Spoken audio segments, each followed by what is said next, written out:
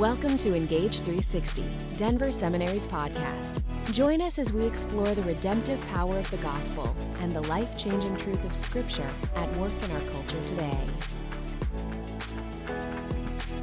Well, hello again from Denver Seminary. This is Engage 360, and I'm Don Payne, your host. We're really glad and very grateful that you would take a little time out of your week to join us. During this time of crisis from the coronavirus and COVID-19, we need not only to share physical resources where they're needed, but we also need to share resources like ideas and strategies. And that's why we want to introduce you to people in different ministry settings and interact with them about how they're responding and what they're learning in all of this. We all, in a sense, need to be lending each other insight and creative ideas and courage as we all try to figure out how to engage the challenges presented to us these days in genuinely redemptive ways. Now, this week, we want to turn our attention to the local church setting and interact with a husband and wife pastoral team in the Washington, D.C. area. Dr. Keith Brown and Reverend Iantha Brown are the pastors of Refuge Church Ministries 2 in Glen Burnie, Maryland. So welcome to Engage 360, Iantha and Keith. Thank you so much for having us. We're so delighted much to be a part of this podcast. Absolutely. Actually, both Keith and Iantha are current Denver Seminary students. Iantha is in the MDiv program at our DC campus, and Keith is in the Doctor of Ministry program. Now, I first met Keith, I believe, in a doctoral seminar last summer. Is that correct, Keith? Was it last summer? That's correct. Yes, sir. So I got to know a little bit about their ministry then, and I'll ask both of them to tell you a bit more about themselves, because Keith is in his in pastoral ministry after a full career, I believe, with the federal government. Yes, absolutely. So I didn't know if you were designing, electrical systems in government buildings or what you were doing. So, but you were. I worked for 34 years in the Department of Defense, and so you name it, we did it, and we kept the nation safe. Wow. Well, we're grateful. All of us give you our gratitude for that. Before we go any further, I want to recognize and express our gratitude to the First Baptist Church of Glen Arden, Maryland, and Pastor John Jenkins for their very generous hosting of our Washington, D.C. site. And I'll take this opportunity to say hi to all of our D.C. students and to Deborah Barr, our D.C. site director. We're so grateful for the work there. Mm-hmm. So Iantha and Keith, first of all, in a general sense, why don't you tell us a little bit about your backgrounds, and including your faith and your ministry journeys, and what led you to Denver Seminary? Okay, I'll kind of start a little bit. I had a career in nursing for almost 3 decades, actually.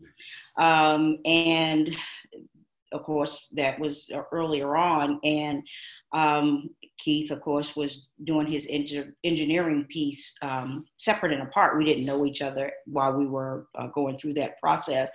But at any rate, I grew up in the United Methodist Church. So my background is as a Methodist. Okay.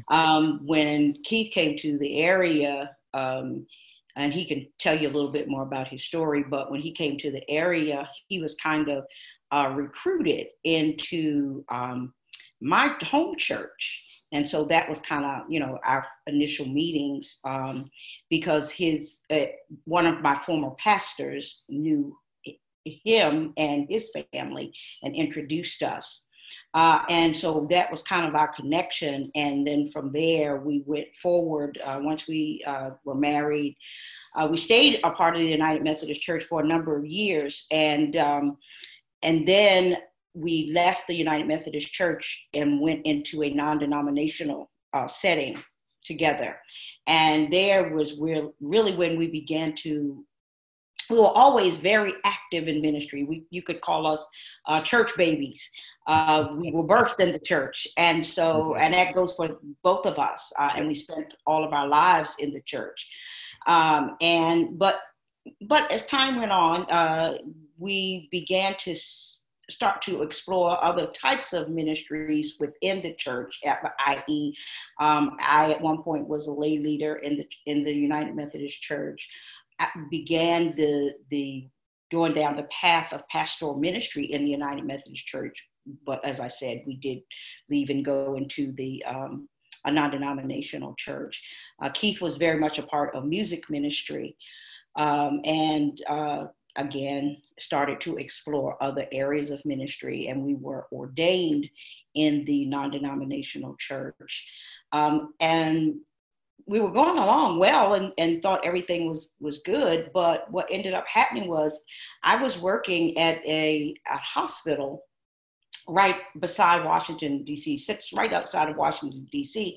I was working as a nursing leader, and my job was abolished. And so it was a time of trying to hear from God and figure out what that really meant. Because most people felt like, well, you're a nurse, you can get a job, anywhere.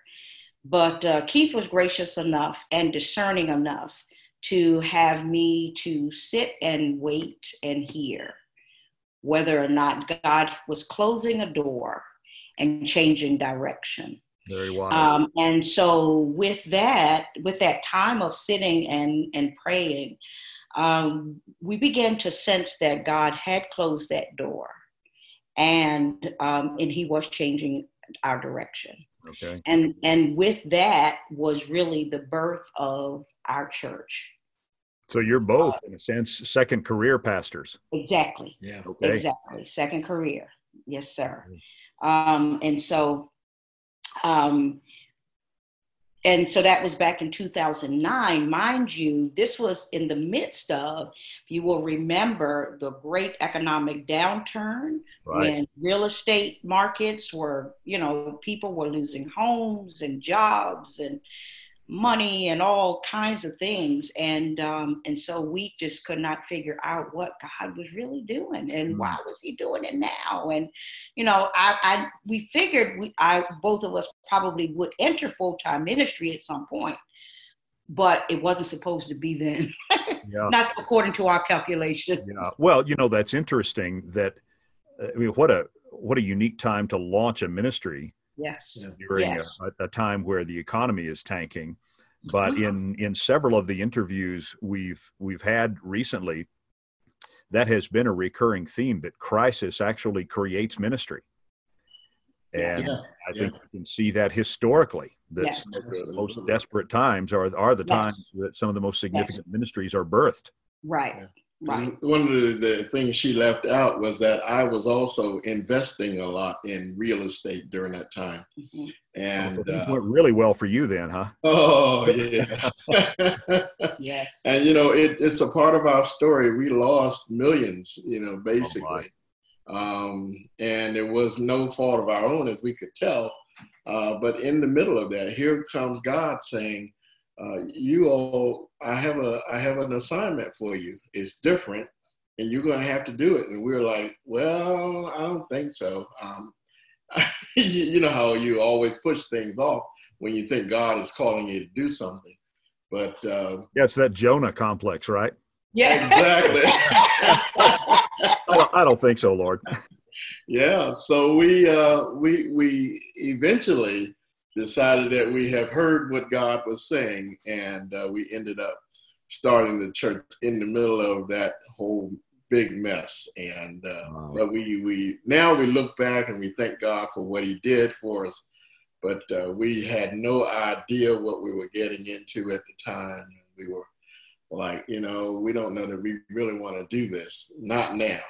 Yeah. So tell us a bit about the church, Refuge Church Ministries 2.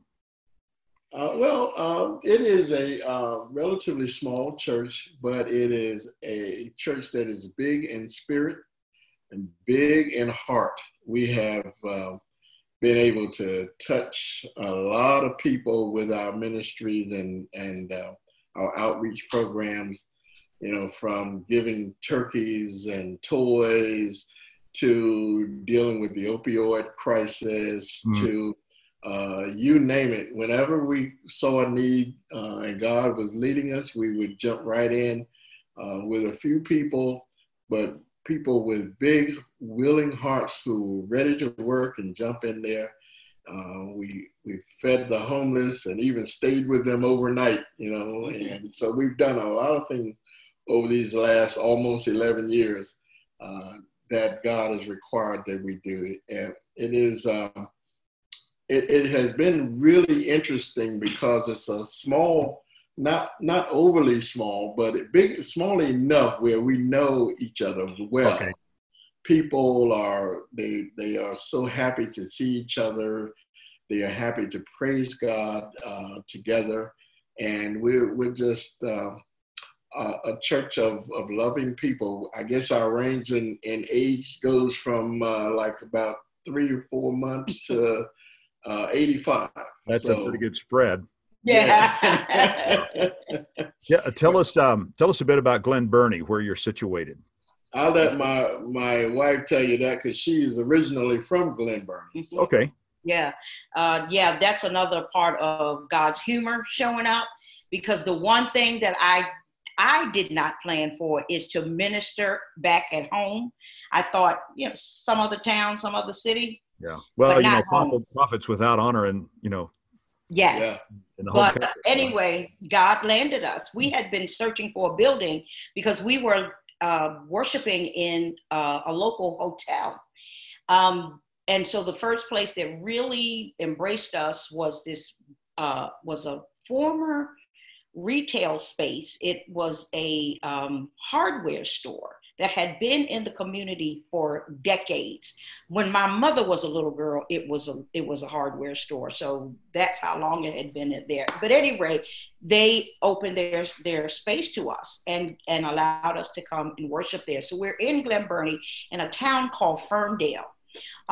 It's multicultural, predominantly Caucasian community, which I knew well because I went to school there.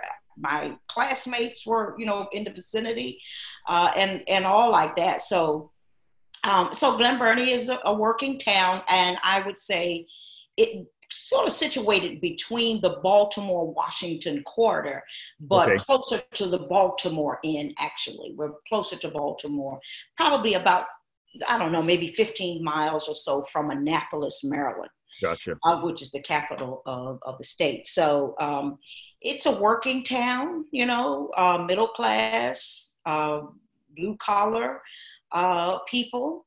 A lot of other, churches, in the vicinity.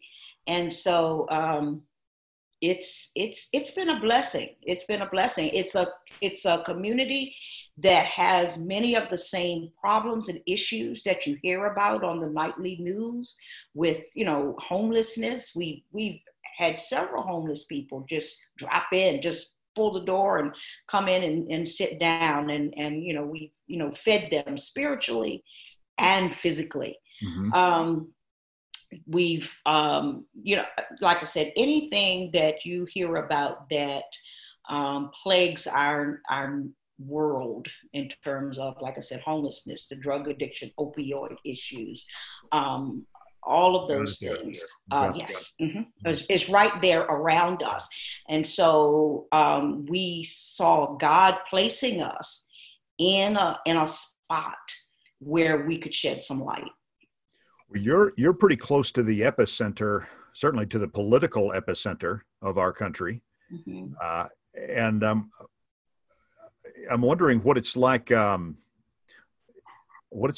the COVID-19 crisis there. How are things affecting you all, particularly in your community? And how's your church finding ways to respond to that? Good. Well, as I said, it's kind of like what you're hearing about from all around the country in terms of a lot of people that are, not working, people who are, just living with unprecedented uncertainty in a lot of cases. Yeah, that seems to be the key word for a lot of us, right? Yes, exactly. So what we have decided to do in our ministry, in our context, is, of course, we're really trying to be very intentional about our touch points and how we are reaching out to them, because obvious, the governor here, just like across the nation, has declared us to all be inside, except for when it's absolutely necessary to go out.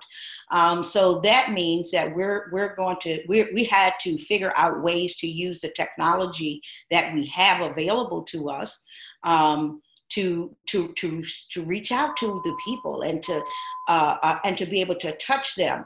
Because what we have found out, one of the things that, and I'm sure we'll talk about this as we go forward, but one of the things that that's really been apparent to us is that people are fearful. Mm-hmm.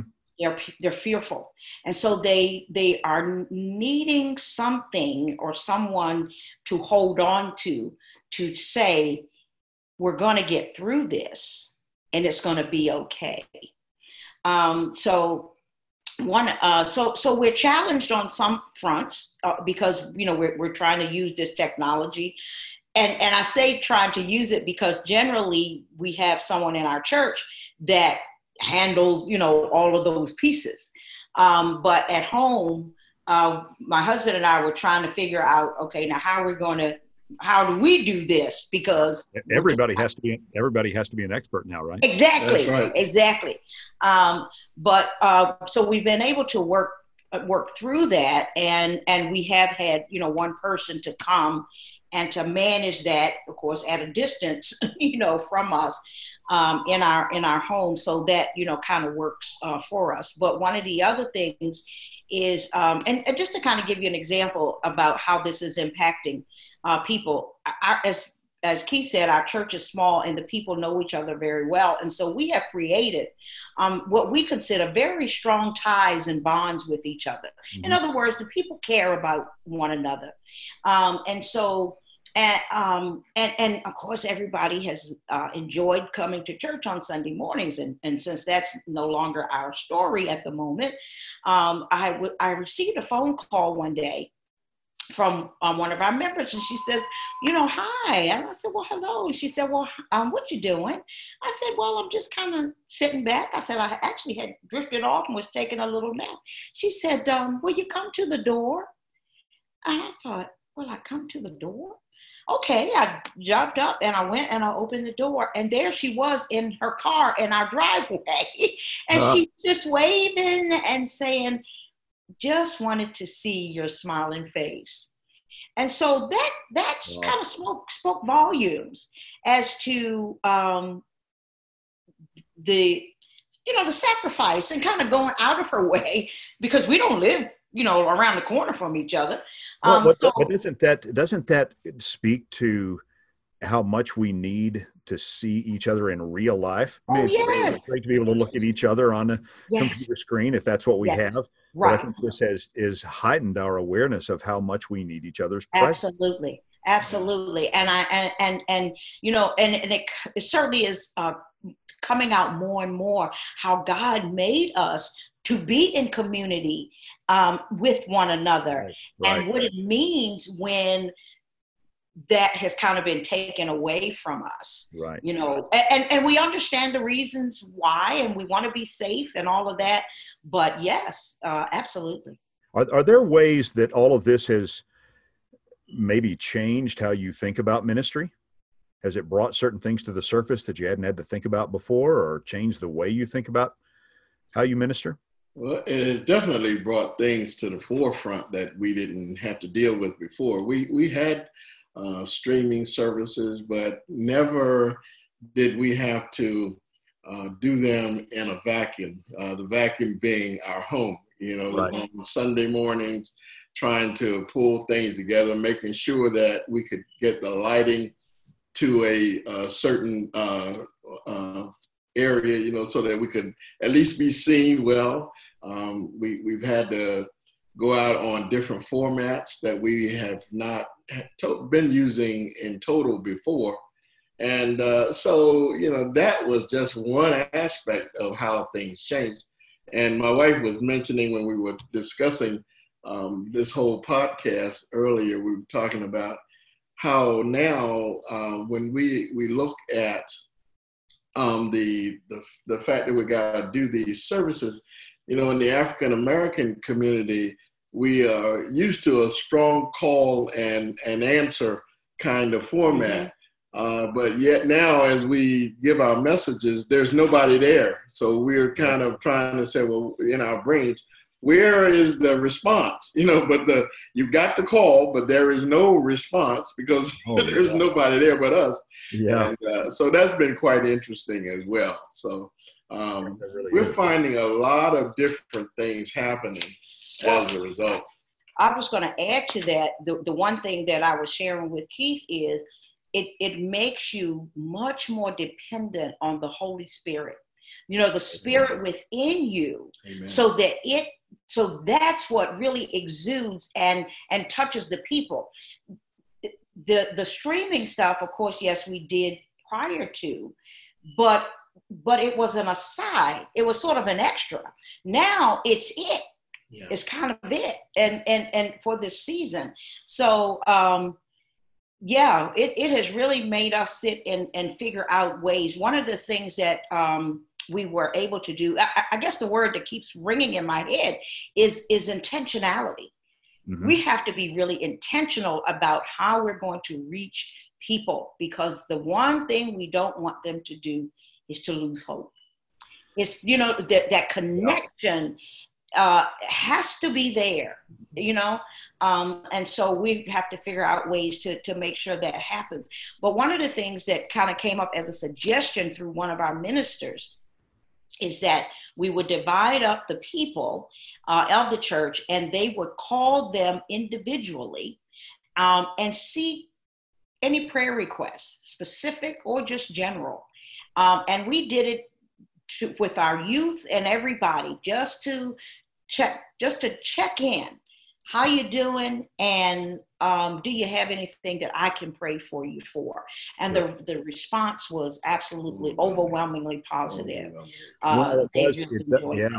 It shows all of us how many things we take for granted. Yes. That when they're stripped away by any form of crisis or unexpected circumstance, we have to when they're stripped away, we find out what's really at the core, and have to be, as you said, Ayantha, all the more intentional about preserving those core features.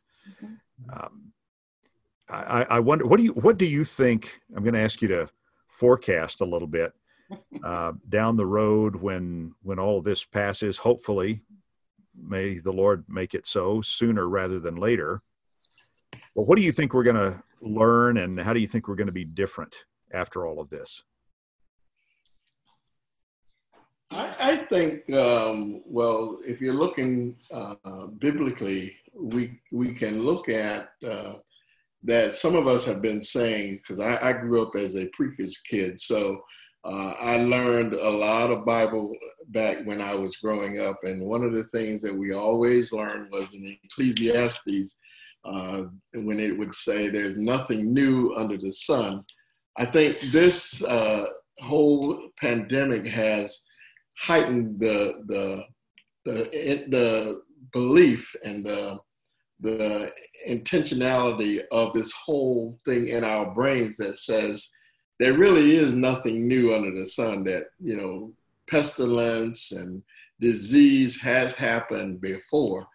But, it also gives us a certain amount of wisdom about what has gone on, that now that we have survived, or we are surviving such a huge pestilence in the land, that now we can really believe what God was saying when he allowed Solomon to write those words, that, this is nothing new to God. It didn't catch him by surprise, but certainly it's catching us by surprise. And now we will have to deal accordingly with where we are. And there are many other examples that we could probably point to, but that was just one that kind of came to mind as we were discussing this earlier.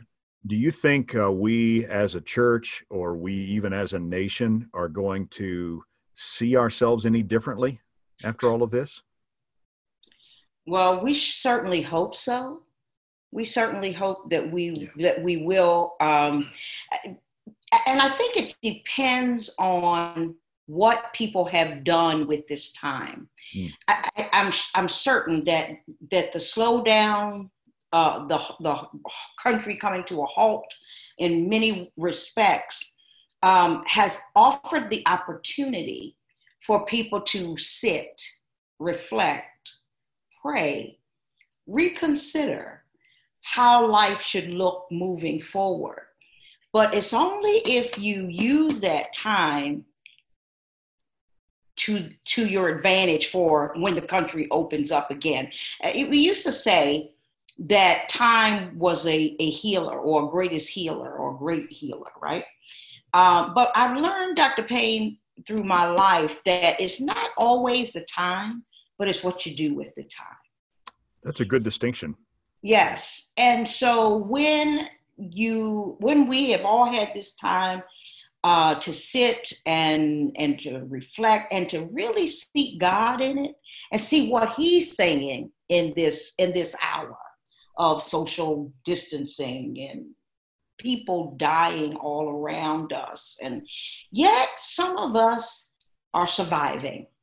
Some of us, we'll survive it. Absolutely. Most of us will survive it. Mm-hmm. So I think that when you look at it from that perspective, and what you do with that time, it should change us. I'm praying that the church comes out stronger than it was before. Yeah, hear, hear. I really am. I pray that we can be a driver in the culture more so than we have been. I think in a lot of ways, unfortunately, our churches have begun to almost blend in. And probably in a lot of ways, it had begun to blend in with the culture. And I believe God has called us to be set apart. Mm. and to live differently and to do things differently. And we're also, I just want to interject, I'm hoping, and I know that my wife is also hoping, that this will not turn into another 9/11 incident where, churches were overrun with people when the Twin Towers were hit, but then after that, right, the attendance fell off. That goes back to normal, right? Yes, yeah. Exactly. So, it's almost like people forgot. Yeah. The panic and all of that had set in their hearts. They just didn't hold on to it. And yeah, we need some enduring effects. We do. Yes, we do. We really do. So the church has I think the church, and in this pandemic, has a great role to play. I think we can be instrumental and very significant in helping people to make it, through this. But it certainly remains to be seen the long-term impact that it's going to have on those who are non-believers. Hopefully they will see something in us that we persevered, that we endured, that we were able to live out the faith that we professed through this time. I'm hopeful that that's what they'll see, and it will cause them to want to see just what that's all about. You've very wisely brought in front of us that need for hope and that need for clarity and certainty. Mm-hmm. Of course, that can be artificially manufactured, certainty where there really is no certainty, hope where there really is no hope. But that's it's probably where we have one of our greatest opportunities, right? Is to help people be both deeply realistic and honest, and find the Lord's word of hope in the middle of all that. Exactly. Final question for you. How are you talking to your people these days to help them find that hope in the middle of honest realism?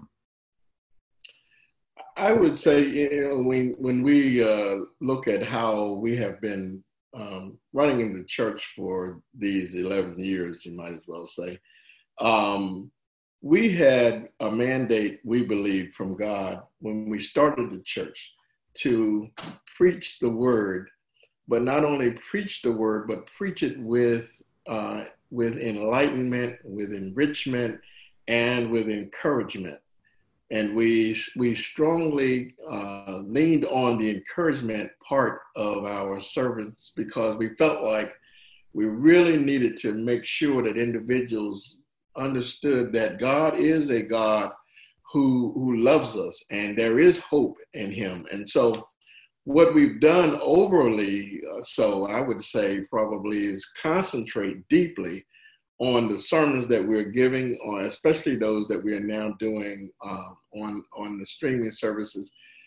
We are concentrating on encouragement. We are telling people there is hope in the middle of this. Even though there is death and dying and all those kinds of things, there still is hope. And for those of us who trust in God and know him and are saved by him, we have the assurance that we don't have to worry about this world as we stand here and look at it, that even if we're not healed on this side, on the other side, we will be having eternal life. And so we don't have to be afraid. We don't have to fall apart. We don't have to get scared, because God is the one that we look towards. And so that's what we're doing quite a bit. And we've even taken time to just take like 5 minutes ever so often, get on one of the Facebook streaming services or whatever, and just give a word of hope from some of the devotionals we've written before, or we'll pray and do some other things. I was even telling my wife I'm probably going to try to get on the organ at the church. I'm going to go over there and maybe play a few songs, and hopefully people will listen to that and get a little hope from that as well. Yeah. So, well, I love the way you put that, Keith, because that really does distinguish the kind of hope that the gospel gives us. It's not a hope that everything's going to be all right circumstantially, because we don't know that. Right. Yeah. We can't guarantee to people that they won't get it. We can't guarantee that they won't die. We can't guarantee they're going to be okay financially. So where's the hope? Well, the hope is then that those circumstances don't own us and don't define us. That's Right. The Lord undergirds us regardless of how well or how poorly things may go for us circumstantially. It's good to hear y'all drilling that message in and keeping that in front of your people. Mm-hmm. Thank you both for taking time with us. Thank you. Thank you for having us. Been a real treat. Yeah. We've been interacting with Reverend Ayantha Brown and Reverend Dr. Keith Brown from Refuge Church Ministries 2 in Glen Burnie, Maryland. And we're just so grateful to know them and have them part of the Denver Seminary family, and grateful for the work you're doing for the gospel there in the Northeast. I hope it's warmer there for you right now than it is here, because we've got a lot of snow on the ground. So, oh, really? Oh, my. And more coming. So, wow. Hope the cherry blossoms and all of that are in full bloom out there, because we got that here yet. But yeah, everything is looking good out here. Good. Lord bless you both. Thanks again for spending time with us. All right. Thank you for having us. Yeah, to all of our listeners, thank you for spending time with us. We want to acknowledge all of our production staff and all they do to make this podcast happen. So for everybody here at Denver Seminary, be well, be wise, be safe, but be engaged. This is Don Payne, your host, and we'll talk to you again next week. Take care.